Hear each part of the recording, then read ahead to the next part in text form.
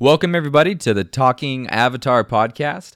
This is our deep dive this week on the final episode, the final interaction between the big bads. As always, my name is Jesse. And I'm Daniel. And today we're going to talk everything about this final episode. We're going to break it down all the way from the top all the way to the bottom. So strap in, get some water. Let's go on this journey with us. Daniel, start us off. What do you want to talk about this episode? All right, my dude. So, as you said, this is about the finale episode of Avatar: The Last Airbender. There's a few things I want to talk about today. First one, I want to talk about there's two main fights that go down in the final episode, in the finale of Avatar: The Last Airbender. There's a fight between Aang and Fire Lord Ozai, and there is, I argue, an equally important fight between Zuko and his sister, Azula. Right. All right. First thing I want to talk about the morality of Aang in his fight with the Fire Lord, why he doesn't beat up the Fire Lord harder, what this says about Aang, what this says about the universe that Avatar is taking place in. All right. Let's get into it then. So do you, I think that he kicked the shit out of Avatar Ozai. Or not Avatar Ozai, Fire Lord Ozai. He obviously... Okay, let's step back. Maybe I'm incorrect here, but if we step back and we examine the facts, he very, very much did the exact opposite of kicking the shit out of Ozai. Really? Tell me more. He literally doesn't kick the shit out of Ozai. Dude, he fucks him up pretty bad. Tell me how. Well, or he either fucks him up or attempts to fuck him up. I know that for a few times he throws like really fucked up things. Mainly the beatdown comes when he goes into the Avatar state, right? Because the way the fight is structured is the first half it's Ozai's advantage, and then second half is Avatar's advantage, right? Avatar state switches that. And so when actually in the beginning, this is kind of a good duality to show when these two turning points happen. In the very beginning, when Ozai approaches Aang to start the fight, he shows his power by screaming into the air and putting his fists out to the side and shooting out to the side and shooting three flame streams. And then when Avatar goes when Aang goes into the Avatar state, he does the same thing, but the only difference here is that he shoots it out from every limb of his body. So he's got 5 arms of fire and he's levitating in the middle of the air. And so it's very much a standoff that shows kind of who's going to be in control for this part of the fight. Okay. All right. I got to say here, I think Avatar State Aang is not really Aang. I love it. Yeah, because you're right. Avatar State Aang does kick the shit out of Fire Lord Ozai, right? And definitely has Fire Lord Ozai on the ropes. But Avatar State Aang, it's pretty well established, I think, throughout the series, right? That when Aang is in the Avatar state, he loses control over his emotions and he really loses himself. He becomes he is still Aang, but he kind of becomes another being, right? In many ways. He loses control over himself. And so, yes, that version of Aang does kick the shit out of Ozai. I'm curious. But the much more emotionally true version of Aang holds back time and time and time again. Examples. He doesn't hit him with the lightning. Yeah, go for it. No, go ahead. The lightning is a good one. He does not hit Ozai with the lightning. When he very first attacks Ozai is at the front airship and he's ready to start raining fire upon the Earth Kingdom. Right? And Aang has total control of the situation. And what does he shoot his first attack at? The airship. The airship. And he shoots it at the engines, so that way the airship falls slowly to the ground rather than burning up and killing everyone inside. Aang takes the less violent path every single time he can during the fight. Which is the preservation of the character in many ways. Yeah. What do you mean by that? Tell me more. Well, I mean, the big challenge in this episode is to see if he's going to take Ozai's life, right? And he's adamant saying, I will not take this man's life, right? And so it's very on brand that at every step he picks the more noble option.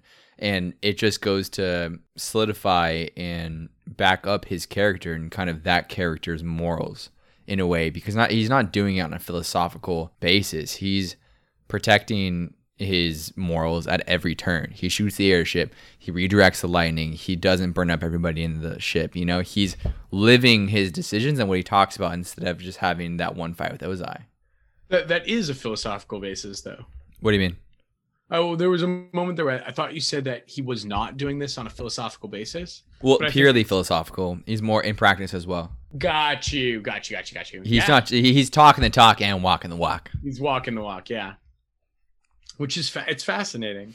But let's talk about what really allows him to do that. This goddamn superpower he gets in the 9th hour of his fight. Yes. Here's the thing, though. He was willing to die. What do you mean? Aang was almost dead. Aang was going to die.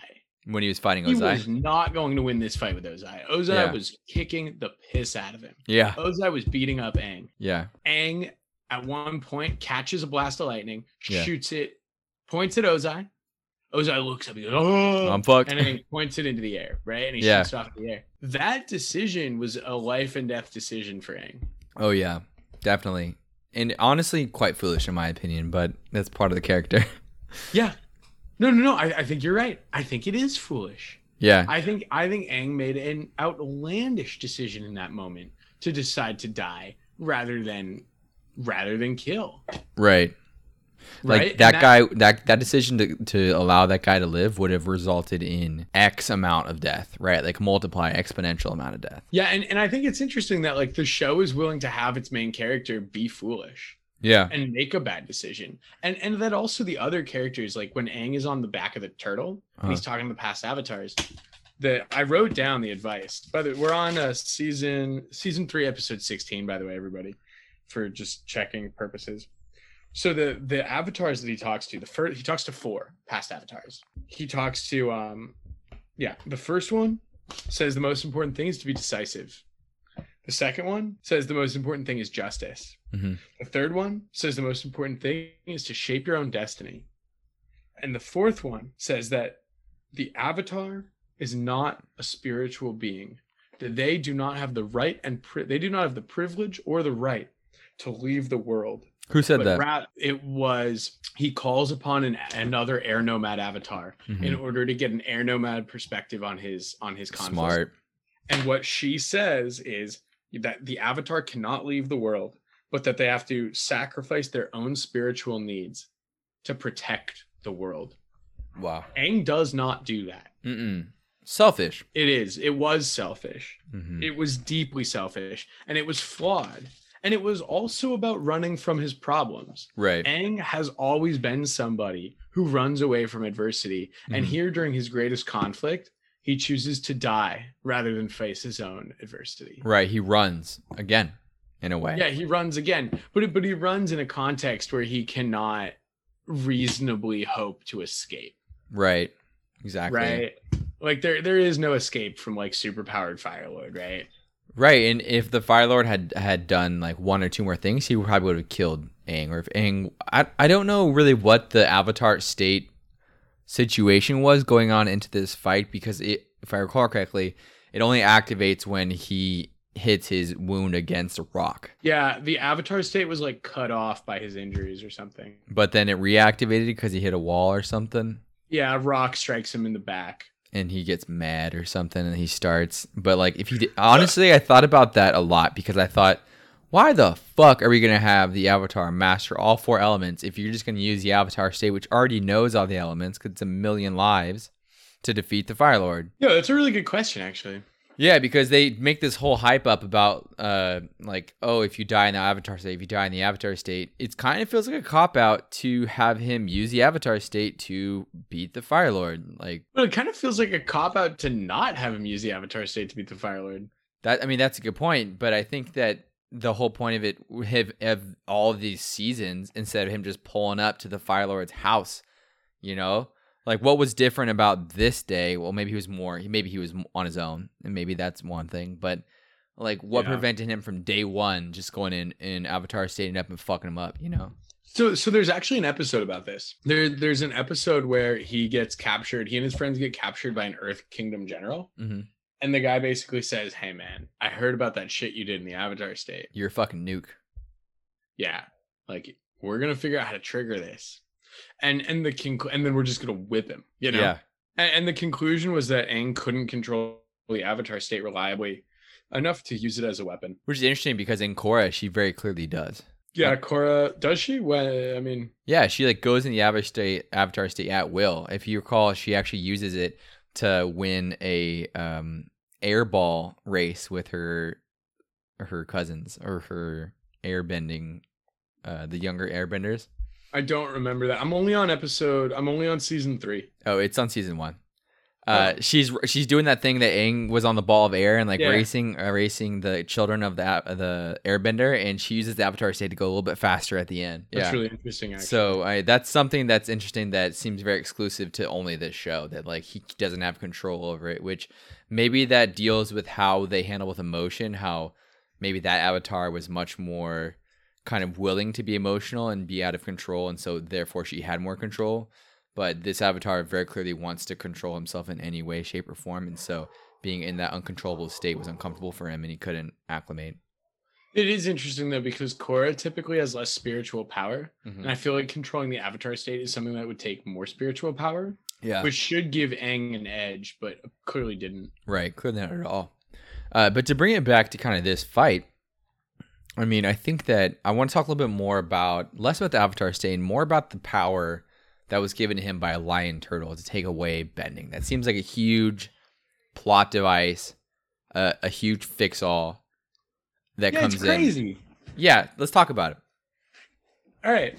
What do you want to say? I mean, I just did you want to start somewhere, or if not, I just think that I think that it's kind of honestly a cop out. Like, I think it's a little bit of, like you said, it gives him an out, which isn't necessarily a bad thing, but it's not the conflict and plot resolution I would have liked to see. Okay, I agree.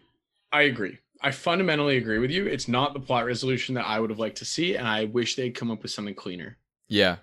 That being said, in defense of it anyway, Aang doesn't just get handed this magical power. Mm-hmm. Aang worked really, really hard to find an alternative. It was only after refusing to kill the Watermelon King with his friends on the beach, right, and becoming really deeply upset about his role in the upcoming fight, right, that Aang is he's searching for another path. The lion turtle finds him. On the lion turtle, he talks to his 4 past Avatar states, and all 3 of them give kind of in like wishy-washy, like choose your own path kind of answers, and one of them very clearly says, you need to kill this guy. Not Roku. Actually, Kyoshi says very clearly that you need to kill this guy, but also the final Avatar, the airbending nomad, said you gotta kill this guy. She said very clearly, like, you have to sacrifice your own spiritual happiness in order, for the sake of the world. You have to kill this guy. As an aside, I wanted to talk about Kyoshi for a second. Apparently, she's that way because she was very aggressive and very kind of. She acted that way as the Avatar, so she was ruthless and like really treated things with a earthbender attitude, and she actually resented herself for it because she like was regarded as such a kind of a savage in a way, because she was not regarded as a positive figure as the Avatar. So that's really, yeah. I was looking at a character breakdown of her the other day. I bet there's more in the actual book, but she was very aggressive and like she killed a king, Chen the Conqueror. Yeah, Chen the Conqueror. And she was like very blatant, like, yeah, I did that, and like I'm glad I did that. Like she was very much like that needed to be done, right? And very kind of real. Do it again. Yeah, I do it again. Like very real, very based in reality. And apparently she was just very aggressive, and that was her defining feature as an Avatar, and that she even resented herself for it, but she saw it as a necessary evil. That's really interesting, and it really shows how even these Avatar characters are imperfect consistently throughout. Right. And Aang's imperfection, his inability to really properly handle, or, you know, what everybody else thinks is the proper way to handle the Fire Lord, is actually what winds up letting him find another path. Right. Because it's really his denial and his unreasonableness and his unwillingness to kill the Fire Lord that eventually gives him the opportunity. First of all, it gives him the opportunity to find the lion turtle and get the power from the lion turtle, like get the knowledge from the lion turtle. Right. And then second of all, it gives him the opportunity to have the disabled Ozai in a position where he can bend, where he can energy bend against him. Right. He doesn't just walk up to Ozai and energy bend from far away, right? Like Yeah. he has to have this like completely disabled, debilitated Ozai. Yeah. And only then is he really able to use this skill. So like, it's not just a free gimme. He works for worked it. really, really hard for it. Yeah. I would challenge you on that because the majority of the legwork there was done by the Avatar State. Yeah, but all the risk was taken by Aang. That's a good point. He was the one taking on the risk. And he did it over and over and over again. Yeah, dude. And he kept getting up. There's a few Yeah. scenes where I was like, this guy should be dead by now. All right. And let's be clear, everyone in the Avatar world is apparently invincible and can take really big hits. There was this one hit where Aang shoots out air and Ozai just goes flying and just smack into the side of a cliff and he just goes, "Arr!" and he gets up. I thought, man, that'd kill him. That would do it. That would do it. Yeah. Wish. Yeah, and so I mean, he gets to that state when he is about to kill the Fire Lord, and he kind of, you know, he gets out of the Avatar state. Something I want to talk about in that specific scene is Ozai approaches him, and I think this is kind of the saving grace for that kind of thing where I say, oh, it's kind of a cop out to have the Avatar state. Ozai approaches him to attack him while his back is turned, and he senses Ozai's approach via seismic sense, and he sees where he's going, and he very eloquently backwards earthbends with his foot to trap Ozai's hand. That's like such a masterful and graceful thing to do while earthbending, which is traditionally a very rough and very like kind of heavy thing to do, right? That they're all Avatar state Aang, or was no. This was regular? hit. He goes, "No, I'm not gonna kill you." And then Ozai starts to belittle him for not being enough, and then he tries to attack him, and then Aang just leans forward and kicks back with his foot and shoots up a pillar of rock that traps his hand, and then he does the same thing on the other hand. That's when he goes into the grip. Right. But that showed more mastery than the entire fight. I mean, that was so cool. I was geeking out about that just because he backwards earthbended. That's a huge deal, you know? That is really cool. It shows how he is different in a very small way, but they keep showing and that. it shows that he has achieved, you know, that we said earlier, I'm really glad we're tying this together. Actually, we talked earlier about like, why doesn't he just turn on Avatar state, go kick this guy's butt and then leave? Right. Right. You know, like, why does he actually have to master the four elements? Uh-huh. And like that exact moment shows why. Right. Like the things that he's willing to do in the Avatar state are things that he's not willing to do outside of the Avatar state. Mm-hmm. He doesn't know how to control the Avatar state. He can't turn it on and off, and so he can't use it as an effective tool. Mm-hmm. He also turning it on and off puts him and people around him at risk. Right. Those are reasons why he can't just turn it on. And then he had to learn to master all four elements so he would win the actual fight. Right. And it just kind of combines it all together. That moment where he earthbends his defenses up. Right. Like he had to learn how to take control of the Avatar state enough to stop it. To get out of it, to stop it. And that shows a lot of growth. Yeah. And then he had to learn enough about earthbending, which was the hardest bending for him. Mm-hmm. You know, he had to learn a lot about earthbending in order to use earthbending to stop it. So it shows how at the end of the series, right at the end of the series, we really see two examples of how Aang has actually become a true master. Right. And I really like this fight. This fight in general is really interesting to me, especially Aang's part in it when it's compared to the other fight that happened in the show, the fight between Azula and Zuko. I think those are nice parallels, two sides of the same quarter.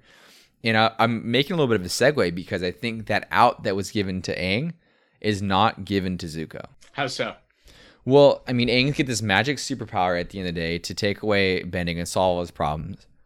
Zuko's only solution to dealing with Azula is to fight her and presumably kill her, right?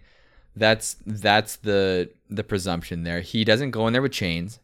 He doesn't go in there with any type of equipment at all. He goes in there ready to fight. And the fight that they do have is like to the death. It's so intense. They're throwing basically massive flurries of fire towards each other. Like I said, I'm not sure if I said this already, but if one of them were to lose in this fight, it wouldn't just be a burn. It would be incineration because of their enhanced powers. They would be killed. Right. What did you notice about that fight? Oh no, I'm agree. I was agreeing with you completely. I wasn't trying to interrupt at all, man. Oh yeah, no problem. But I think to kind of cement that difference is the music and kind of the treatment given to both fights. You notice that at all? Yeah, I totally noticed the music. Well, one more thing before we start talking about the music. Yeah. You know, I really I think it's really cool kind of what you pointed out here about the fact that, like, you know, the Aang versus Ozai fight, I guess I'm reiterating what you said already, but the Aang versus Ozai fight is kind of about, you know, it's about finding another way, like finding a nonviolent resolution. Yeah. Whereas the Zuko and Azula fight is all about, like, all right, like we're gonna do it. Here we go. Like, this is the end here. Right. And that gets picked up in the music, as you just indicated, right? Mm-hmm. The music in the Zuko Azula fight is sad. It's like this tragic, kind of very somber. It's like a solo or maybe a duet kind of melody. Whereas the Aang Ozai fight is this like massive climactic, like wham, bam, pow, like boom, right? Chaos. Chaos and like very like big and like crazy, right? You know, and I think it's because like the Zuko Azula fight is a much more sad experience. Like, it's a brother versus a sister, but it's also like in many ways it feels like there's even a little bit more on the line. Yeah.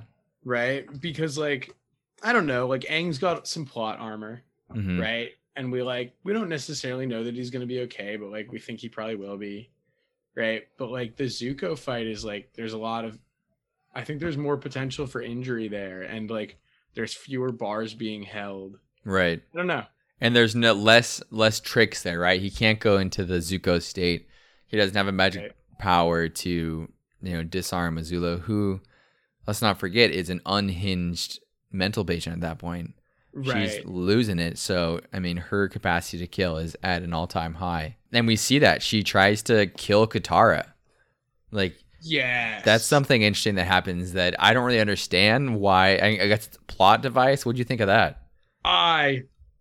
This stupid biatch, Katara. Katara should have never been there. I mean, okay. All right. So Azula tries to kill Katara. She goes for Katara, which, by the way, like, that's the right play. Yeah. Like, from Azula's perspective, like, absolutely great move. Like, she's an unhinged maniac, and she is not having a lot of success against Zuko. Like, okay, she goes for like the other person in the area. Yeah. Okay. Katara should not have been there. No. There's absolutely no reason at all why Katara should have been anywhere near fighting range. Yeah. Not only was she near fighting range, she was on the field. Right. She was in the arena. And then she's literally in this arena. And then she's like, oh, I'm getting attacked. Oh, no. Yeah. She sits there kind of like motionless. Like, I didn't see this coming. And like, there was so much forewarning too with Azula positioning, looking at her, laughing, going in for the move, because that lightning isn't instantaneous. She had to do a little bit of crap with it. So like like this, in all accounts, what else was Katara looking at? There's no phones invented. Right? No, she just shouldn't have been there. It was so dumb that she was there. Yeah, super bad call. But then we would never have gotten the cool scene where she freezes her and then goes in or not freezes her. She freezes her in the water and then goes in and hooks her up to the chain. Yeah. I think it's really cool, like this concept that the stakes are higher.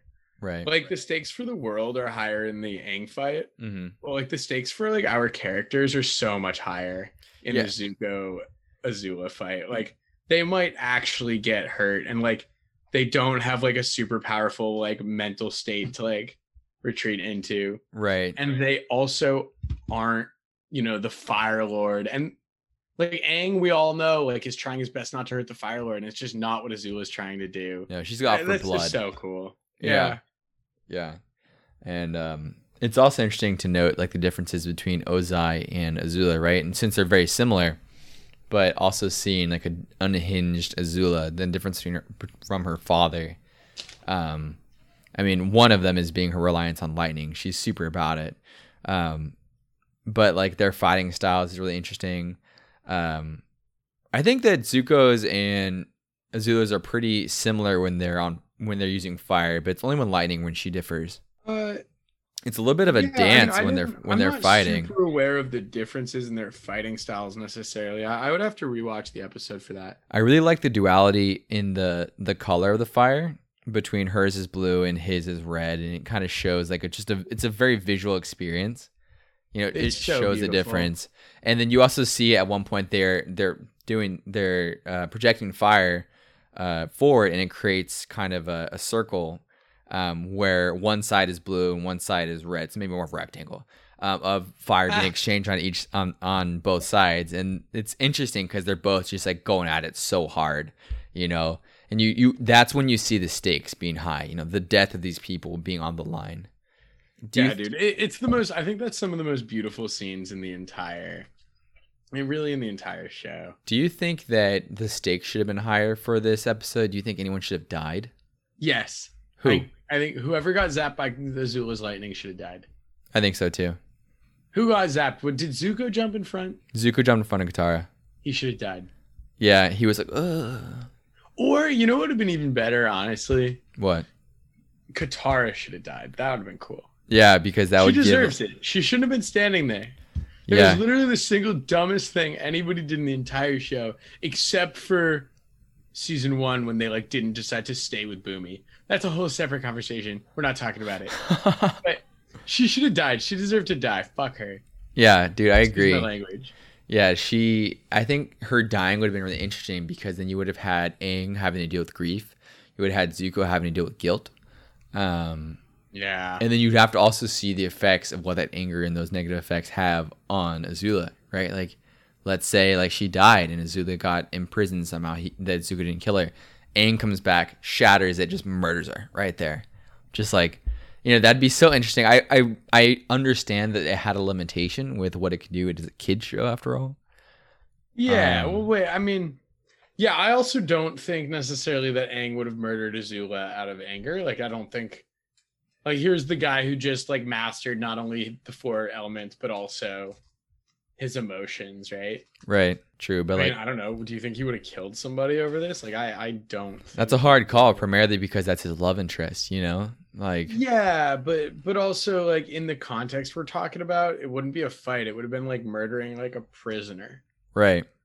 Like she would have been an sitting execution. in a straitjacket in her jail cell, and Aang would have walked up and been like, crush her head with a boulder. Like, that's not gonna happen. I'd sign up for that episode. I'd be down. All right, bud. What else you want to chat about the episode? I think that's all I got. Yo, man, that's that's most of what I got. Yeah, all right, man. Checking over my notes here, and I think we pretty much nailed all of it. We got to talk about the difference between the 2 battles, the differences in the music. We got to talk about the attitudes of the characters and kind of how Aang is approaching the problem solving. We talked about the running away. We talked about the Avatar state. Man, we talked about how hard Aang worked for that out that wound up being a really easy out, but kind of wasn't. Yeah. This was solid, man. All right, well, join us next week, everybody, as we go on a deep dive on General Iroh and everything about him. From his general days all the way to his tea drinking days. We're going to do a deep dive, which I'm super stoked for. So I'll see you next week. I'm so hyped. All right, bud. Love you, dude. Love you, man. Bye.